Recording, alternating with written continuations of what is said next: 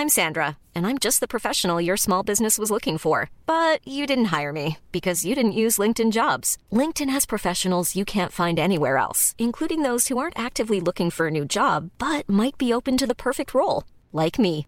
In a given month, over 70% of LinkedIn users don't visit other leading job sites. So if you're not looking on LinkedIn, you'll miss out on great candidates like Sandra. Start hiring professionals like a professional. Post your free job on linkedin.com/people today. Hey, it's Paige DeSorbo from Giggly Squad. High quality fashion without the price tag. Say hello to Quince. I'm snagging high-end essentials like cozy cashmere sweaters, sleek leather jackets, fine jewelry, and so much more. With Quince being 50 to 80% less than similar brands. And they partner with factories that prioritize safe, ethical, and responsible manufacturing. I love that. Luxury quality within reach. Go to quince.com/style to get free shipping and 365-day returns on your next order. Quince.com/style. The following podcast may contain language that is inappropriate for baby goats. This episode also has mentions of suicide. Please listen responsibly.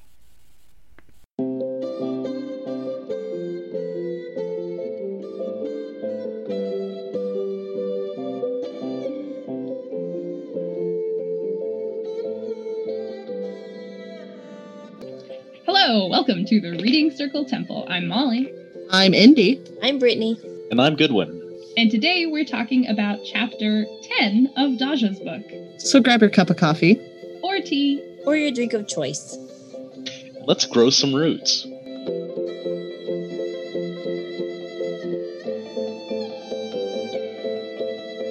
Chapter 10 of Daja's book. What happens in chapter 10? They plant a tree and then they go fuck up nature.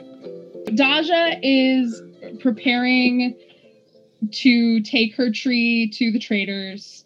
She gives it another going over, and then Briar comes and gives it a going over, and he's like, something's wrong. Your tree needs roots and also a pot. So Rosethorn gives Daja some money, and they go find a potter, and they buy a pot, and they plant the tree with a bunch of iron shavings so that it can grow some roots. They also notice at this point that the tree looks like a cyclone. Or yarn. Or yarn. Triss and Daja and Briar, along with Nico and Frostpine, go with their magical selves back into the hot springs to figure out how they got to the glacier, to see if they can bring some heat up from the hot springs to melt some of the ice in the glacier in order to end the drought. And it's really hot, and Frostpine helps protect Daja and Briar from burning. They get Yes.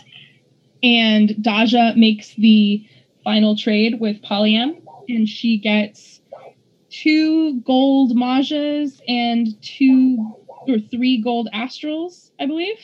Polyam brings it in this fancy-ass velvet-lined box, and she pulls the coins out one by one, and Daja says, I am satisfied, even though she's not, because what she really wants out of this interaction is being able to talk to traders.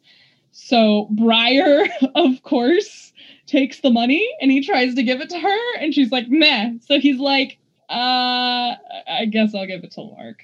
It specifically states that he hesitates, and I love that. Yeah. It's a lot of money for a street rat. Also, those It things is. are huge. Like, it specifically states that the gold Majas are 3 inches in diameter. Like, Yeah, they're huge. big ass coins. Polyam also tells Daja you should keep the box because they're probably just going to destroy it if I take it back, and it's a really nice box. Also, I put a brick of Trader Tea in it for you. A little something. And Daja says, I would like to help Polyam take the tree back and ride with the caravan a little bit on their way out of town. The adults sort of reluctantly agree to this. And right after all of this happens, Lady Enolia shows up and says, has invited all of you to some fancy dinner up on her tower so that her pet mage can show off. She sneers at Polyam, and Daja's like, I'm so sorry I can't attend. I'm going to be helping Polyam so-and-so of this caravan of traders. Seems to have learned a thing or two from Sandry. Yes. Oh, hey, it's a thing I don't want to do. Fuck you. I'm going to do something else. Well, and also just the way she delivers this in this, like, polite sort of tone that's also sort of steering back at Lady Enolia, like, Lady Polyam is my friend.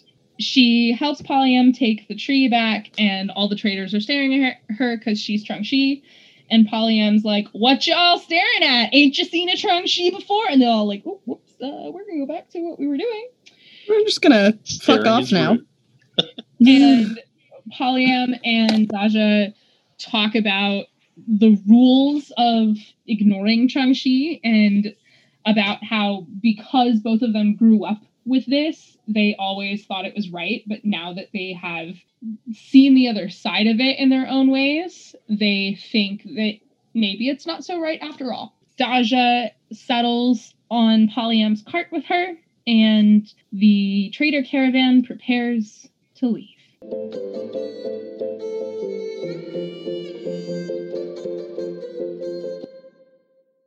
Part 1 of our 3-step reading process is reading like a novice. This is where we talk about what we liked and disliked about the chapter. What did y'all like and dislike about this chapter?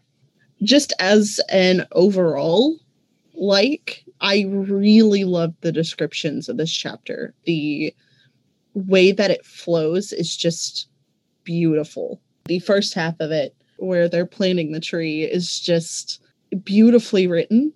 It's in depth without being tedious. Everybody's planted something into a pot before. We all know how this goes. But it doesn't feel tedious. It doesn't feel like I can't remember exactly the phrase that my friend used once, but it's not just a push for words. It doesn't feel like it's just there to be there and take up space.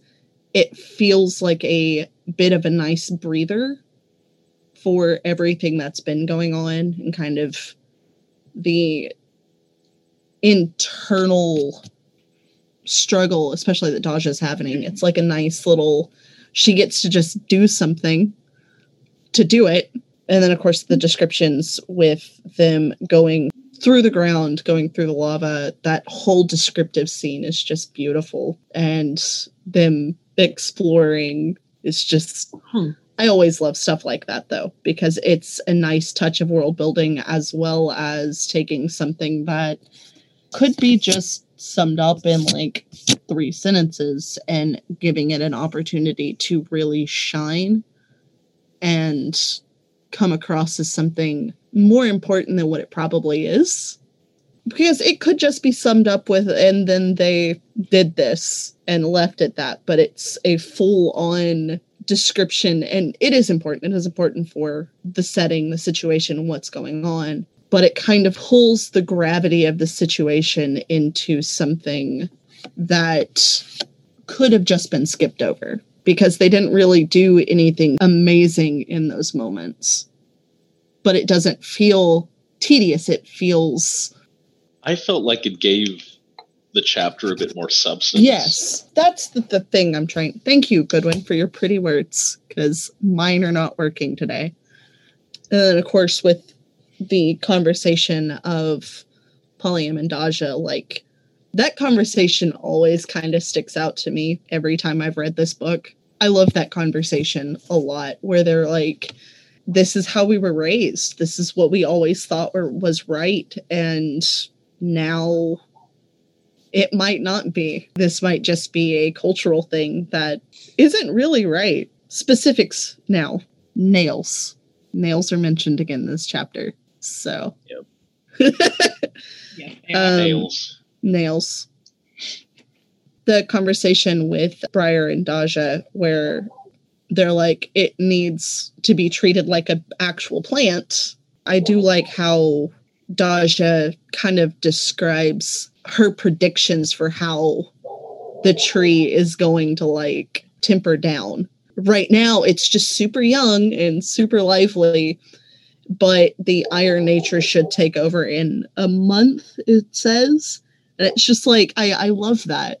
She's like, this is how the metal is. This is how it reacts. This is what should happen. I'm just like, world building!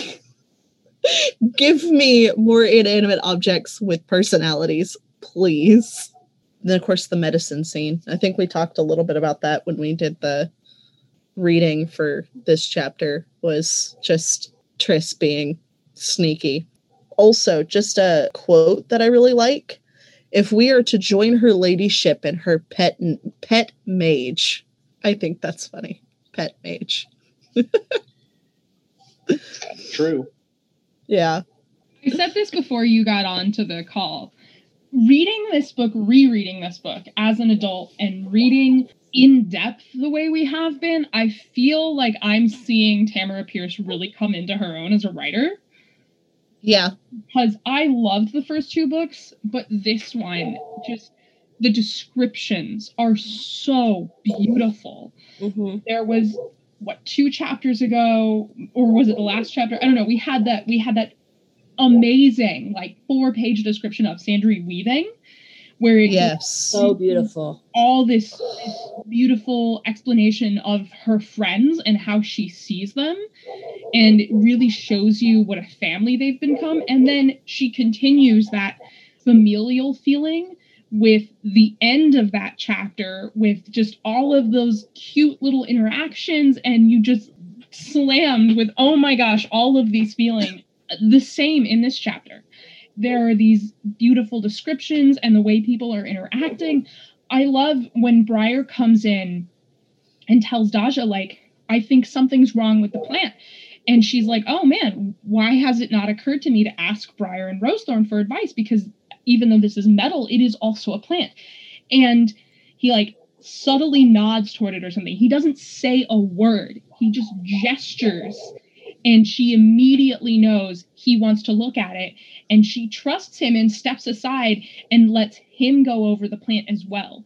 And I just love that this interaction between them is so tiny. They know each other so well that he doesn't have to say a thing. And she knows exactly what he's asking. Again, just a lot of the little bits with how much of a family they've become. You have the way Rosethorn gives Daja the money and she's like, oh, I'll pay you back. And Rosethorn says, no, don't worry about it. There's just such a motherly feeling in that.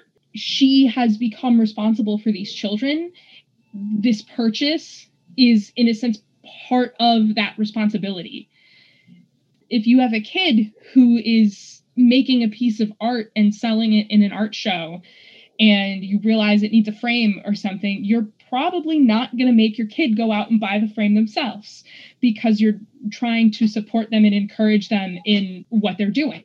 When Frostpine comes and joins them when they're going to the glacier and takes Daja's hand, the comfort that Daja feels, it's just, oh, I know that I will be safe with Frostpine. There are so many beautiful little moments in this chapter. It's just so fantastic. And yeah. Especially with how it ties all in together. This book in general has given more interactions with the kids, with people who aren't directly their teacher.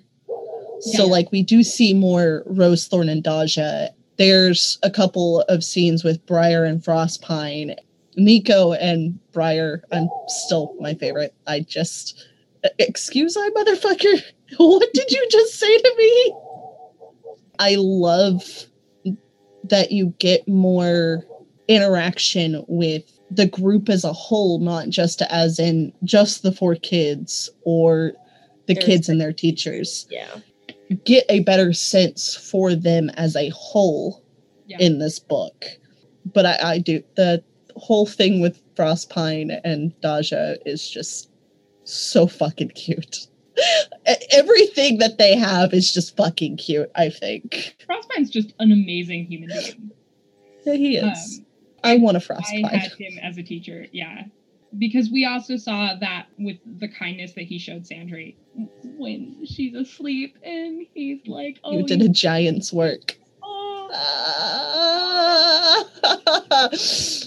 I've had this argument with my roommate because she likes having serialized plot lines in TV shows, and I do not give a shit about the serialized plot line if I have good characters.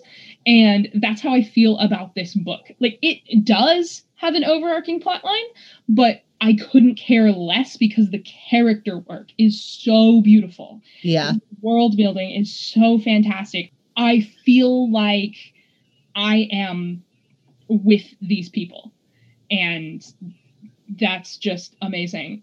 On the note of world building, my big thing that I really liked in this was when Daja goes with Polyam to the trader caravan, and it talks about how everyone's all decorated with blue, and there's blue pom-poms and flags, and like the little kids have bracelets and anklets of bells and bell earrings, and it's all about good luck.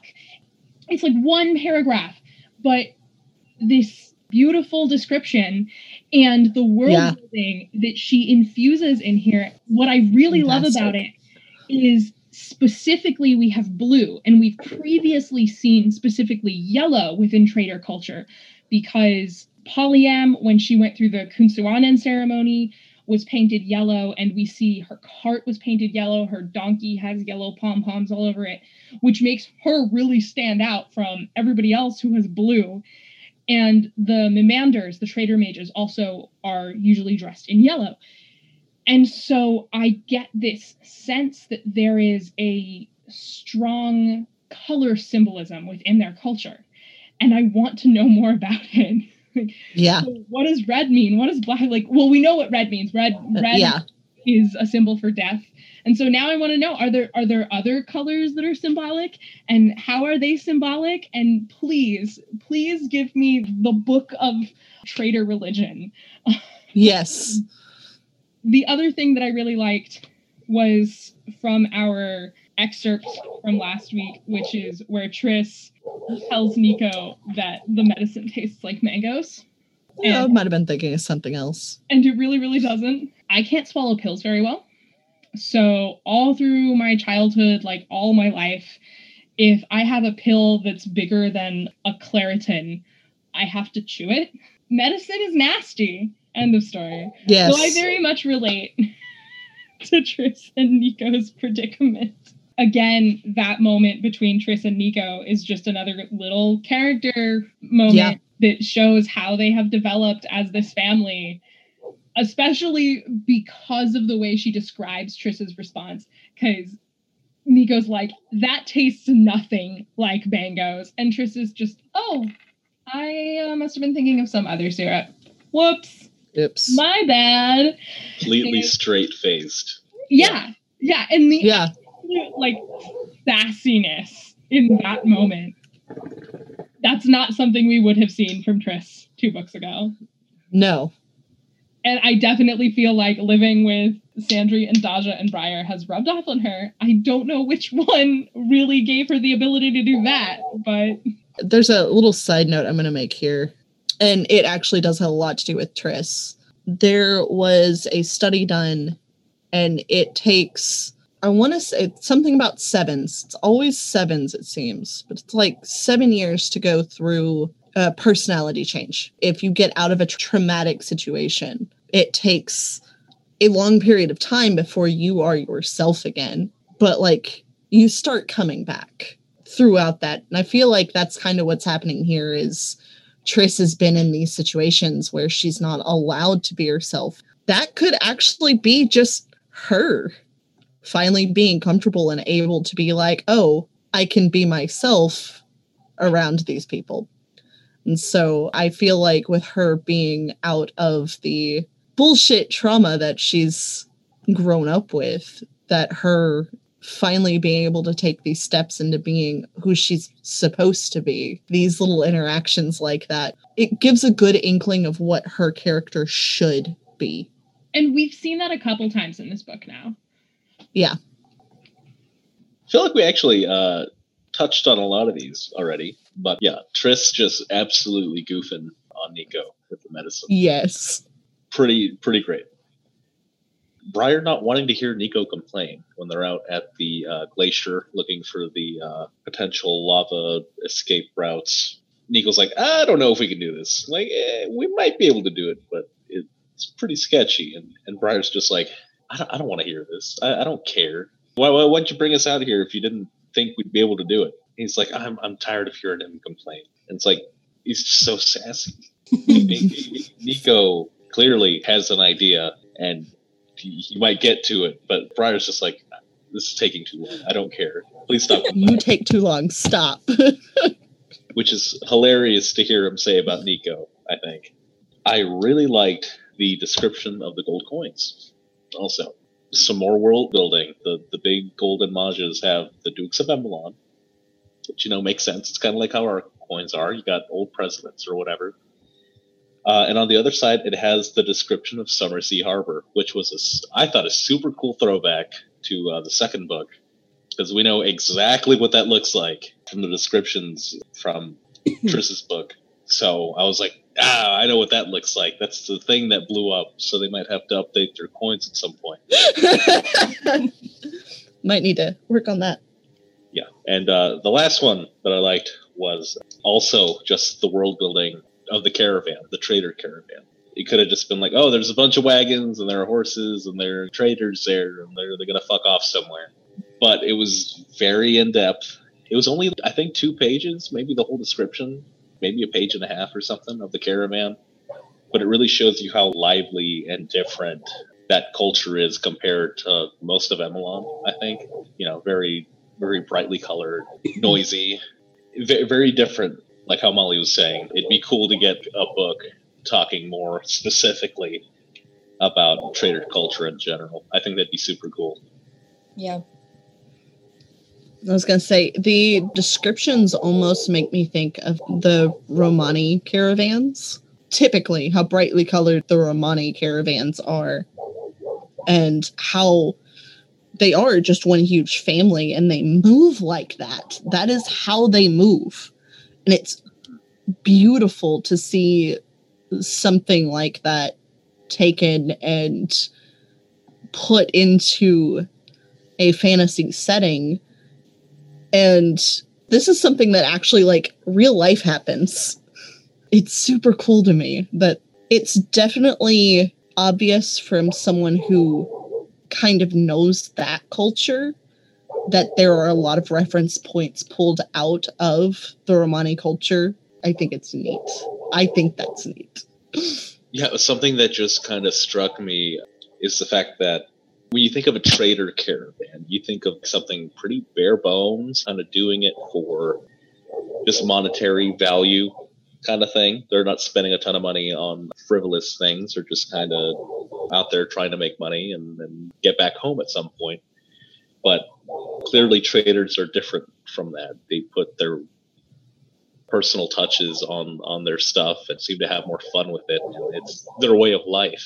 Super cool, super cool, super cool. Love to see it. The interaction between Daja and Frostpine, we've already touched on this. When she's like, won't the lava melt you? And he's like, it can try. I just love Frostpine's confidence. I aspire to be Frostpine in everything that I do. Like, it can try. I got this. I'm awesome. When they're in the spirit world or mind world or whatever they call it, and they're in the lava, Frostpine tells Briar and Daja to get behind his shield, and he tells Daja, remind me when things are quiet to teach you how to do this for yourself. If he's waiting until everything's quiet, it's never going to happen, because the first book, there's an earthquake, second book, there's pirates, and this book, it's leading up to a fire, I'm sure, or glacier melting, or a volcano. There's 3 different things that could possibly happen. I personally feel like it's a fire. And then I already know that the next book, there's a plague. So if he's waiting for it to be calm, it's never gonna happen, because shit is always hitting the fan. But I do think there's an interesting contrast there between Frostpine saying, remind me, I will teach you how to do this, versus the way Nico, quote unquote, teaches Triss to do magic in Triss's book. And I know that we argued and debated about that one too. Mm-hmm. Yeah. Anyways. This one's a dislike when Lady Enolia shows up and she's like, oh, I'm inviting Lady Sanderline and the mages. Oh, and of course the little pupils. Like, bitch, back up. And then just glancing at Polyama, I know you're anxious to be on your way. Can't you see that they're doing business here? Shut your face. No one asked you to come down here. Go away. I don't like her. She's stupid. Don't like her. But how do you really feel about it? Yeah. I have thoughts on Lady Enolia, but I'm going to cover them in the next episode. So Yes. Okay. Goodwin already covered the caravans. I like the descriptions of all the different things that they do to like keep demons away and the different things that they wore. One part that really stood out to me in all those descriptions of what they do though is the part where they said the babies wore blue strings on their wrists and every child under the age of 2 wore tiny golden bell earrings. I know with Malia, when she was a baby, anyway, she wore a little red bracelet with a little eyeball on it to keep Oho away. I don't know if... Yeah, to keep away the evil eye. Mm-hmm. To keep away the evil eye. I don't know a whole lot about it since I'm not Hispanic, but it's something that Stephen wanted. So we had to keep away the evil eye, and Malia wore a little bracelet, and so that reminded me of that. Seems like the color blue has some sort of maybe protective meaning for that trader culture. Yeah. I know for Malia, hers was a red bracelet with a little eye on it. I don't know if red has significance or if it was just the eyeball. I don't know, but it just reminded me of that. My last one was the last sentence of this chapter where it says, for a brief moment at least, Daja Kisobo was a traitor again. And it was very bittersweet and sad. Yeah. And my heart was just breaking for her. Like, chapter endings are just on point. Yeah. Again. They're fantastic.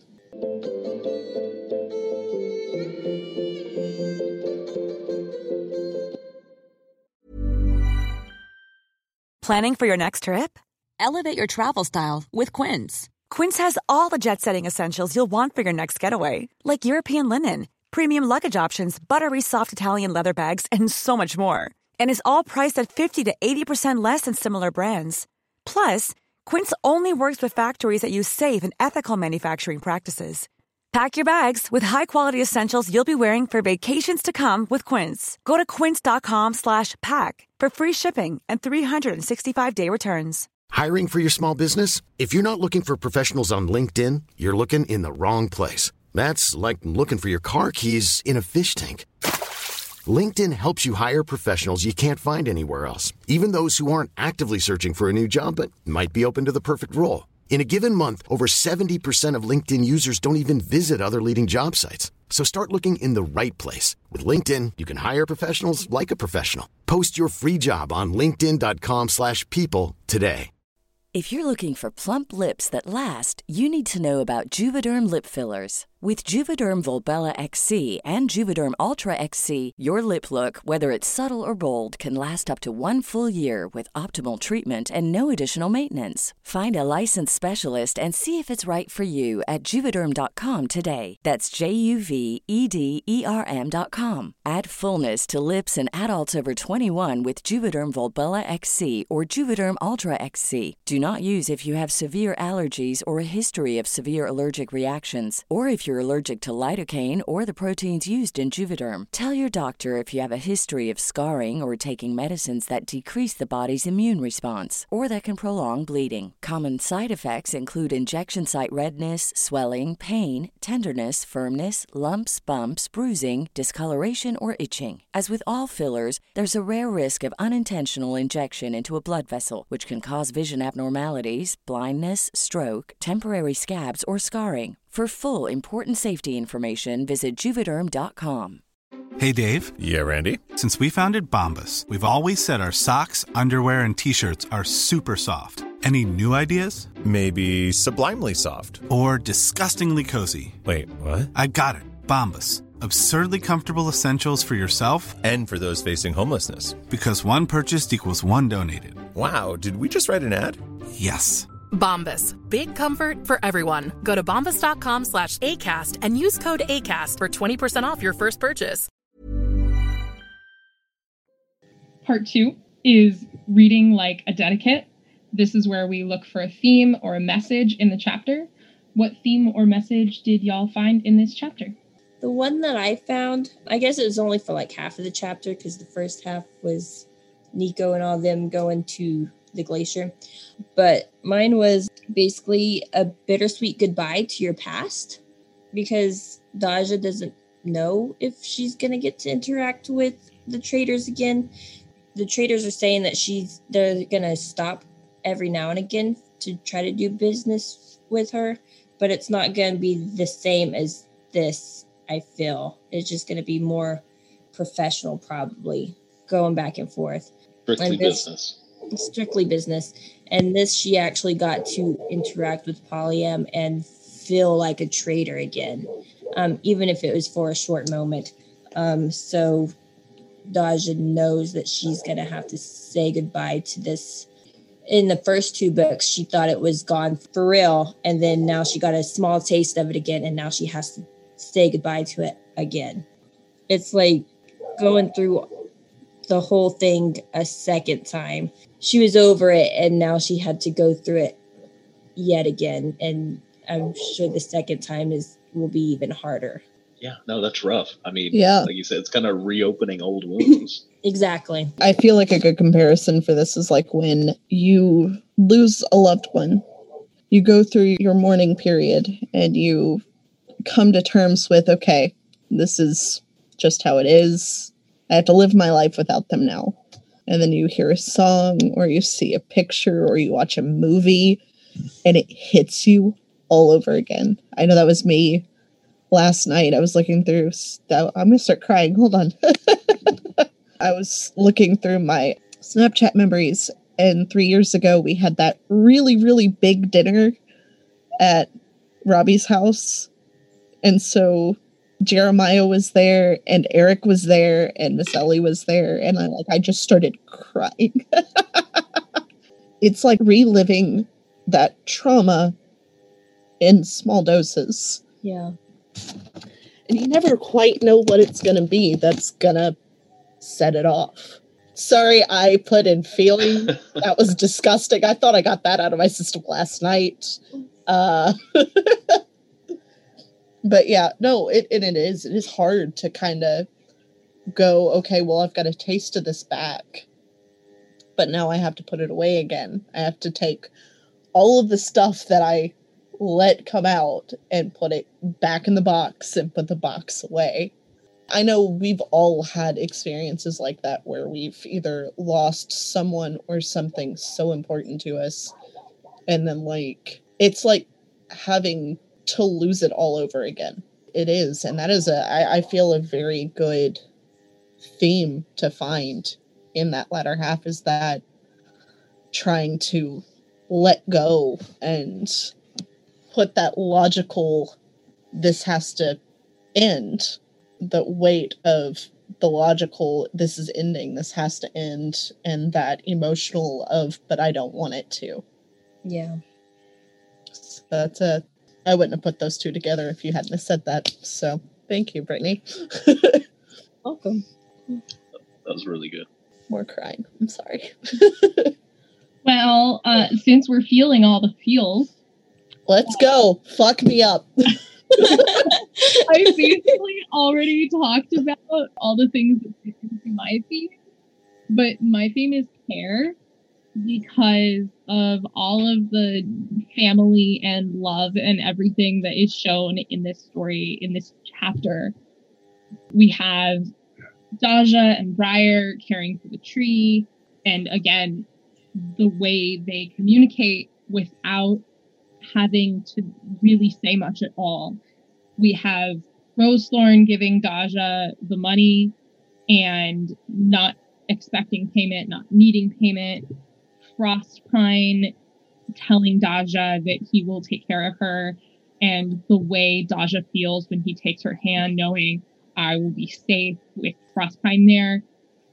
And then, of course, him actually doing that with creating the shield to protect him, or to protect her and Briar. When they get back, Lark is taking care of Shriek because Triss has been on this thing. So Lark is contributing to, you have had other things you've had to take care of, so I'm going to help you out by doing this for you. The way Daja and Polyam both stand up for each other again and again and again. They've been rivals from the beginning of the story, but I love how by the end they have developed this relationship. And when Lady Enolia speaks kind of scornfully toward Polyam and says, I know you're eager to get on your way, like, shoo, get out of my way, I don't need traitors around. Daja stands up for her and says, well, I'm going to be accompanying official title here, so you can go fuck yourself.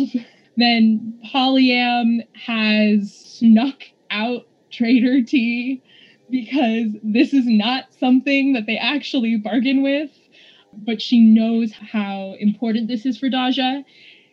And when they actually get to the caravan, Daja helps put the tree into Polyam's cart and tie it down so it won't move around. And when she gets into the cart, it notes that what Daja is doing is something she knows will be physically difficult for Polyam because of her leg. As she's doing this, everybody's staring at her, and Polyam just turns around and says, what the fuck are you all staring at? So just again and again and again on every single page, there's just some little moment of people caring for each other. And especially right now, that's such a wonderful, lovely thing to read. Yeah. I feel like we need more of that anyways, but like you said, it is especially important right now. I know that I started this with the ancients say, love yourself because no one else is going to. But I feel like in addition to that is love others because no one else is going to. There needs to be a lot more love in the world. And this is coming from the super angry, volatile human man-child. I was going to say, this is funny coming from you, Indy. I do feel like that needs to be a thing. Oh my god. Okay, so on my Brotherhood rewatch, Roy's conversation with Hughes has been sticking out to me more and more and more every time I watch it, and it has stuck with me so hard this time around. I might not be much, but I can take care of the people around me. And then those people take care of the people around them. And in turn, they will do the same for the people around them. And that's the least we little humans can do. I feel like that is it. We need to care for ours. And they need to care for theirs. And if we just make people feel loved and understood and accepted, even if we genuinely just disagree with whatever the fuck they have to say. I love you despite the fact that you're an idiot. Like, this is an actual conversation I had with my biological mother the other day, by the way. I love you. I disagree with you. Those are two separate statements. They do not affect each other. I love you and I disagree with you. But I do not love you less because I disagree with you. And I do not disagree with you less because I love you. Those are two separate sentences. Ultimately, I think that's something that we need to learn as a whole, is to love others despite that they're idiots. Yeah. Love each other, god damn it. It's not that hard. Just fucking do it. Just do it. Accept the person next to you as a human fucking being and has feelings and has their own bullshit trauma, and stop being absorbed in your own long enough to go, I love you. I disagree with you. I think you're an idiot. But those are three very different statements said together. That's a very Briar thing to say. Yeah. Like, I can see Briar, like, looking at someone and saying, I love you. I disagree with you. You're an idiot. I see Trish saying that as well. Those 3 sentences have nothing to do with the others. But those are all 3 true statements. So the theme that I found reading this was putting down roots. And I feel like it really had a lot to do with both the Iron Tree and Daja. They're both in very similar situations. It kind of took me a little bit to realize this, but the tree needs to put down roots. It's a tree, it needs nutrients to grow, and it needs something to support it from the bottom, because without proper support, it can't grow. That's just how trees are, even if they're magical iron trees that were made with magic. Daja is also kind of like the tree without any roots. She had roots with her family and trader culture, and she was in it, and she lost that suddenly, horrifically, painfully, and even her connection to her culture was severed. Now she is trying to put down roots. She has made all these friends, and they're basically her family now, the entirety of Winding Circle. Coming here, traveling out to the valley and meeting these traders again is reminding her of what she had. Now she's kind of at I almost want to say like a crossroads. She can either set down her roots with what she had before in her culture, or at least attempt to, and her finally being able to kind of settle down and make Winding Temple not just her home, but a part of her.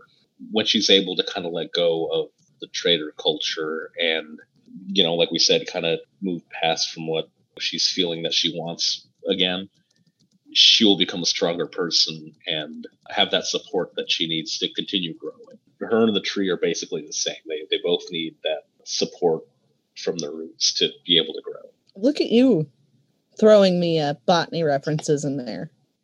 For the tree people out there. It just makes me think of like when you do cuttings, especially of trees and stuff. There's one tree specifically that I'm thinking of, but this goes for a lot of different types of trees, is if they are of the same species, but they are 2 different types of trees, you can actually do a cutting and have them grow together.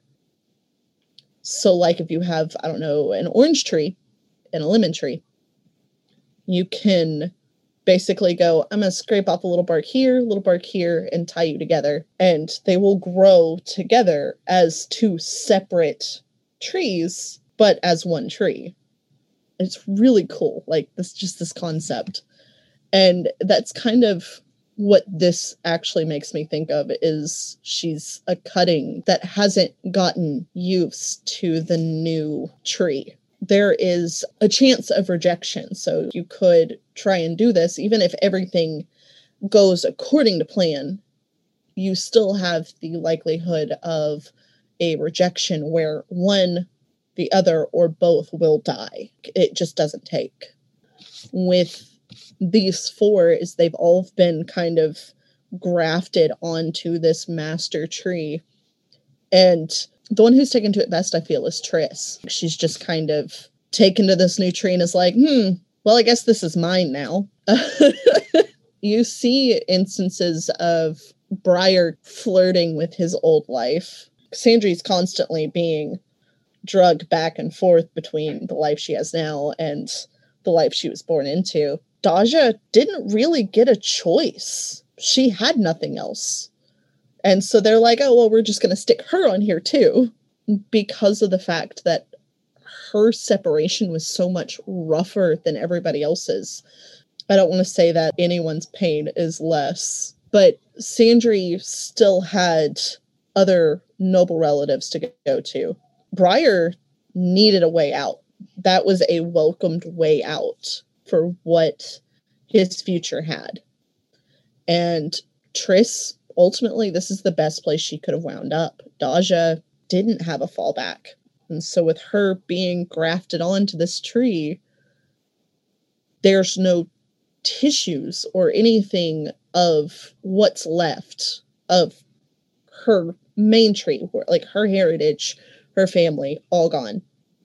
And so it's like taking this wimpy little, like, already half dead cutting and sticking it to the tree and going, magically be well. Yeah. It feels kind of like that rejection phenomenon that happens sometimes with cuttings. It feels like she does have the hardest time of differentiating between. I feel like the other three kind of wanted to leave their situations. Daja didn't want to leave. She still wants to be there. Yeah. She's not allowed to be. I feel that everybody else kind of lost their family. They lost at least part of their family, for better or worse. But Daja also lost her heritage and culture. Basically. Everything that she knows about herself. She's at that turning point of having to make a very tough decision. Letting it all go is hard. And something we see, especially about traders in general, is that they're very ceremonious people. They have a big, showy ceremony for everything. I feel bad for her. I just want to hug her. Yeah. What a good chapter. It is a good chapter. It's a really good chapter. It really is.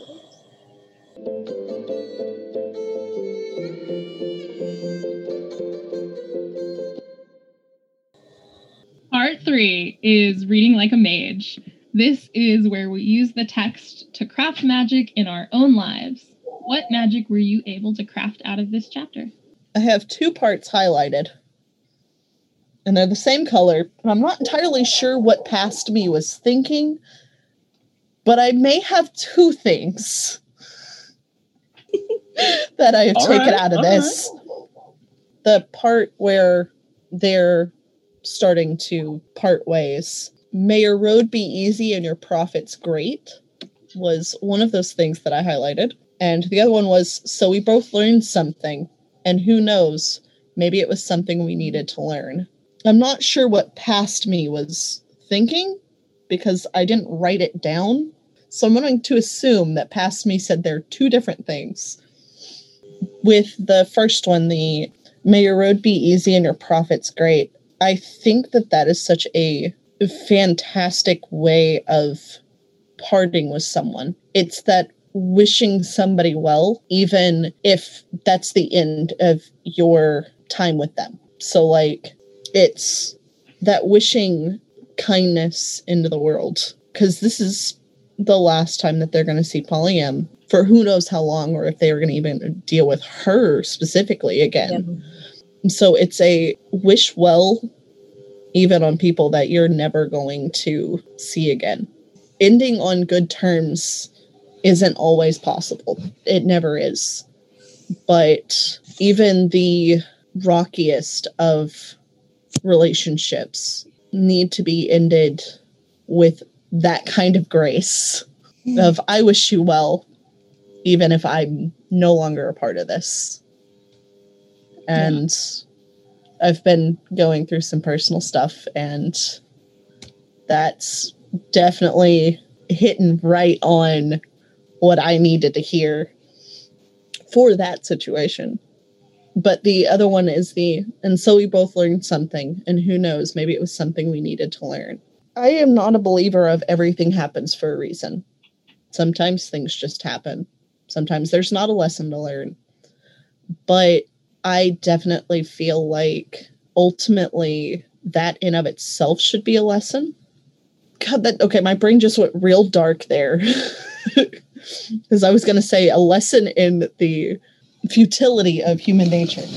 But no, so like, even if something happens, your life takes a turn, or somebody says something and you go, I never thought of that. And you learn something from that situation or that conversation or whatever it is. I'm a firm believer of what you are given is what you need. So like, if you need I'm just going to go ahead and say this because he's not in here and he can't hold it against me. I was real rough before I got Sebastian. Like, I didn't think that I was going to make it. That was kind of the end of my road. I'm done. This is it. And then I got my cat. And I wasn't going to get that cat. I was going to get Maleficent. And I was going to love that cat. And that was going to be my cat. And she was beautiful. And this little squeaky bastard fucking charges the cage, throws both of his front paws up, and just goes, you know what? I'll take him too. And I wanted a cat, but I didn't realize I needed a new reason to live. And that's what I got in my cat. I wanted a cat. But I got something that I didn't know I needed from this cat. If we look at more situations like that, where you come across something, or you're given something, or you lose something, and you go, there's something in this that I needed, that I didn't know I needed, but I needed. It might take you some time to figure out what it is, but I feel like if more people looked at it less like, oh, if I'm a good person, good things happen, or if I'm a bad person, bad things will happen. If we look at it more of, okay, this situation has given me this, or I have lost this, I think that we'd be better off as just people, not putting so much weight on negative and positive in these kind of interactions and situations. We lost a cat. That sucks. There's nothing good about that. But in 4 months, we could get a kitten that actually loves Barb and will let Barb just barb all over that little kitten's face. There might be something going on right now where you're like, oh, this is a shit situation. But what good could eventually come out of this? I was actually talking about this with somebody else this morning, about how I moved to Arkansas temporarily, expecting to move back to Albuquerque. But my future roommate lost his job and wasn't going to be able to move in with me. And when I moved here, I shared a car with my parents. I lived out in the middle of nowhere. I had a shit job working at Subway. I had no social life to speak of. And I was super depressed and wanted to kill myself. And then I called a friend of mine who was living in Albuquerque, talked to them for a while. They helped me figure out, okay, what are some steps I can take to build the kind of social support here that I had when I was living in Albuquerque. And that is how I discovered Galaxy Games, which is how I met Chris, which is how I met all of you. So going through that period of depression was horrific, but something good came out of it. That always reminds me of Daja. Your quote is actually the same one that I latched onto. Same. And then the other one that I latched onto was when Lark turns to Triss and says, "Who'd have thought you would learn so much traitor talk on this trip?" And so my magic is about not letting yourself stay insulated. Triss has lived this very insulated life, despite the fact that she has been passed from family member to family member to family member. She's always stayed within this insulated merchant culture that's very much affected her worldview. And until she ended up at Winding Circle, she never got a broader picture. And Polyam and Daja, in their conversation at the end, reflects the same sort of thing. Living as traders, they also had insulated lives. And because Daja was thrust out of it, and because Polyam has ended up having to interact with Daja in order to make this trade, they have suddenly had the chance to broaden their worldview. And it's very much changed their understanding of the way the world works, of other people, and how we treat them. And so I guess my magic is to let yourself be taken out of that insulated life and to let yourself end up in those uncomfortable situations with people who you don't know, who have different points of view, who come from different cultures, different countries, and let yourself learn from them and learn from that experience. My passage was the same as Natalie's, but more of it, expanding on it. Mine started at the point of, and now you wonder if you aren't more right and are people more wrong, asked Polyam. Daja hesitated and nodded. So we both learned something, Polyam told her, and who knows, maybe it's something we needed to learn. So I know on several other episodes I've talked about how my views have changed since growing up, living in my parents' house. And I feel like I've experienced this, seeing that the people that I grew up with were wrong. And I feel like my views are more right now, I guess. And I want to continue to grow, I guess. People always need to grow. Just because my views have changed drastically already doesn't mean that they're where they need to be already. I need to continuously to change. There's always new stuff to learn. Exactly. Humans were not meant to be isolated creatures. We are supposed to interact with others, and we're supposed to take other people's life lessons for material to grow on in our own lives. It comes again and again and again in human history. We band together in cities or in towns or villages or something, and we have these people. You have some instances where they're like crazy hive mind, like they all have the exact same thought process, the exact same like lifestyle, but you have a lot more instances of coming across different people with different backgrounds and different thought processes, different religions. I mean, just different cultures in general. And humans are not meant to be sedentary creatures. We are supposed to be interacting with each other on I don't want to say a bigger level than what we are right now. I mean, hell, we're interacting with people globally right now. Yeah. Which is really cool. Like, you talk about things that just blows my mind. I can talk to my friend in New York and my friend in Vegas and my friend in the UK. We are meant to constantly be expanding upon ourselves and helping expand others. And I think that conversation between Polyam and Daja, I think, is just something that needs to be kind of recognized more. Not necessarily that the way that you grew up is wrong and that the beliefs that these people had are wrong, but they aren't right for you.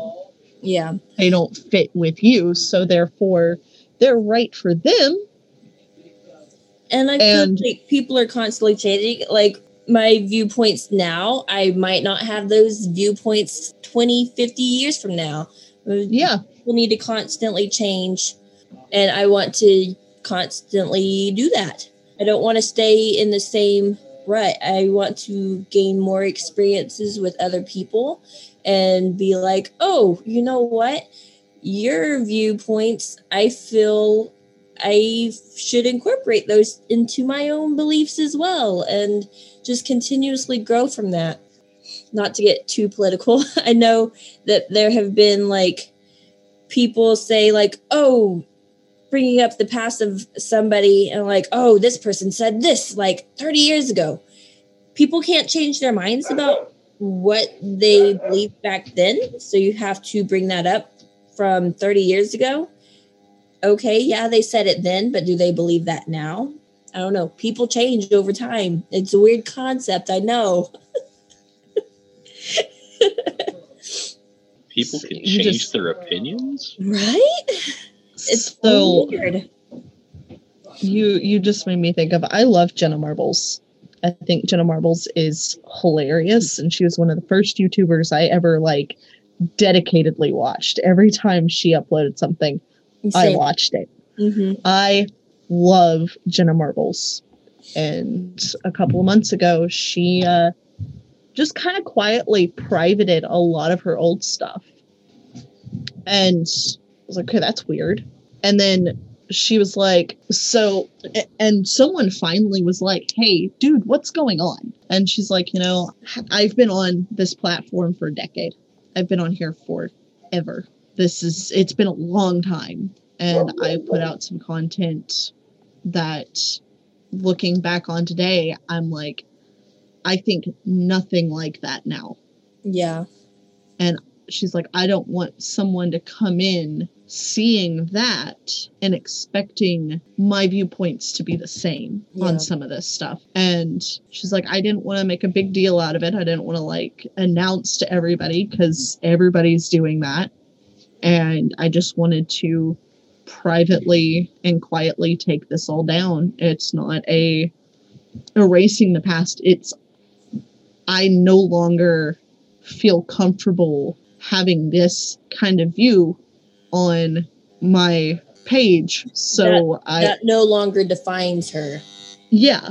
And so it just, that's what I think of as like stuff like that, where people are like, I thought this way. I have recently changed my opinions on that to the complete and polar opposite. Sorry.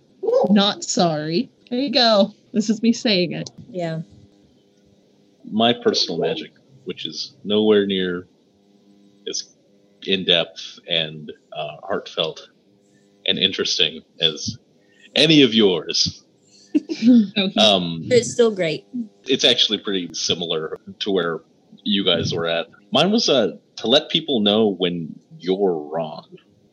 I kind of have this habit of, I can accept when I'm wrong.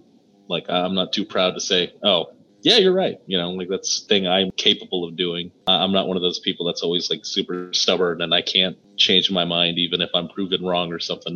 If I see that something's correct that I was wrong about, I can accept it. I think my issue is being vocal about it and saying like, hey, you know, I learned something because of you. I was wrong. And I feel like I have to state that. Sometimes I shut down and I'm like, you're right, but I don't expound on it. And I don't, I guess, give someone like due credit when I'm taught about something. I'm just kind of like, yeah, you're right. Like, and I mean it, you know, I understand that they're correct or something, but I don't really, there's a satisfaction, like when you know that you're right. And like when you've taught someone something, and not in the negative way of like, oh, I knew I was right. You know, I knew I was right and this guy's wrong. And like, I'm superior to them, but like, there's another way of, I guess, feeling when you've taught someone something and it's okay to let them know. Because what I do is I kind of just shut down and I'm like, yep, you're right. You know, cool, great. But I think that kind of means a lot to someone when you're able to face them and say like, hey, I was wrong and I'm glad that you taught me. And that's kind of what we see between Daja and Polyam. Polyam is able to say, hey, you taught me something and I appreciate it. And it was something that I think I needed to learn. And I think that that's something that I can work on personally. Well, at least you're to the next step because I'm still at the first step. Because if someone tells me something, I'll think it in my mind that they're right, but I'll keep fighting for the thing that I was saying, even though knowing in my head, I am so wrong, but I'm not going to let them know that I'm wrong. I'm going to keep fighting, even though I know I'm wrong. I'll keep going. Like, I can't let them know that I know they're right. You cannot let them know that you know that they're right. Exactly. You won't give them the satisfaction. I won't. So at least you did the second step. I'm still on the first step. Well, like you said, we all got some learning to do. We sure do.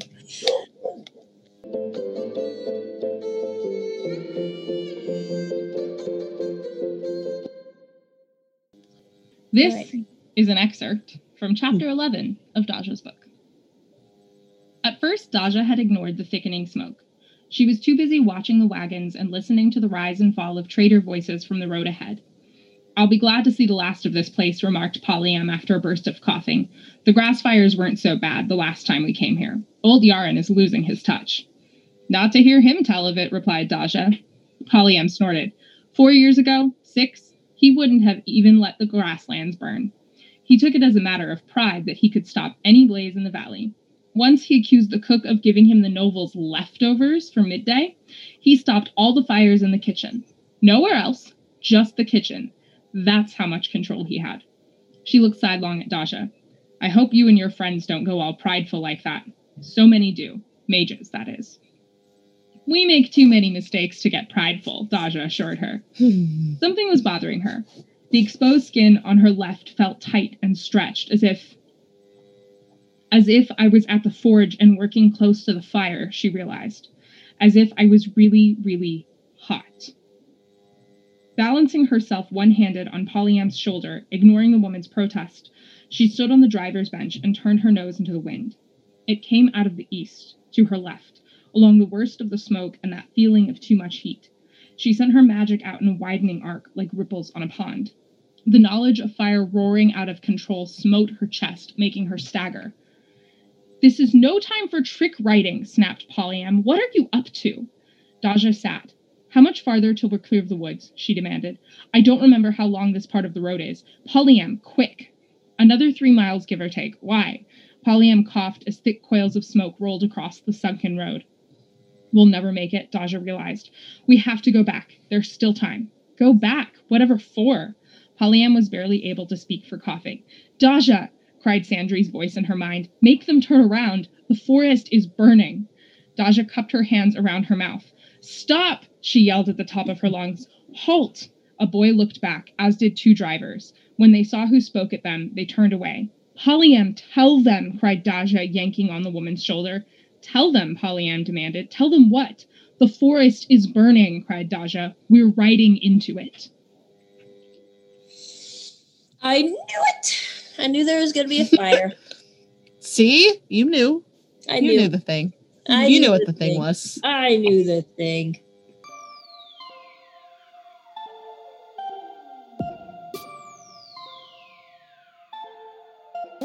Reading Circle Temple is produced by us, Molly, Brittany, Indy, and Goodwin. If you like listening, tell your friends about us. If you don't like listening, tell your enemies.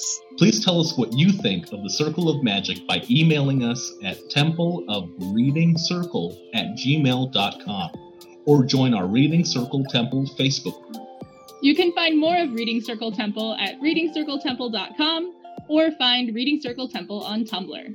And thanks to Yellow is for Happy for our artwork. You can find more of their artwork on Tumblr at Yellow is for Happy Draws or on Instagram at Shannon and Draws. Also, thanks to Brittany's brother, Thomas Dick, for our theme music. You can find more of his music by following Thomas Dick on SoundCloud. Thanks to Tamara Pierce for writing The Circle of Magic, and thanks to you for listening.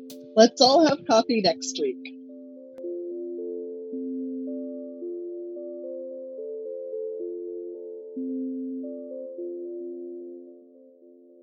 Barbara just wants to love a kitty. This big 90-pound pit lab mix just wants to love a kitty. Planning for your next trip? Elevate your travel style with Quince. Quince has all the jet-setting essentials you'll want for your next getaway, like European linen, premium luggage options, buttery soft Italian leather bags, and so much more. And is all priced at 50 to 80% less than similar brands. Plus, Quince only works with factories that use safe and ethical manufacturing practices. Pack your bags with high-quality essentials you'll be wearing for vacations to come with Quince. Go to quince.com/pack for free shipping and 365-day returns.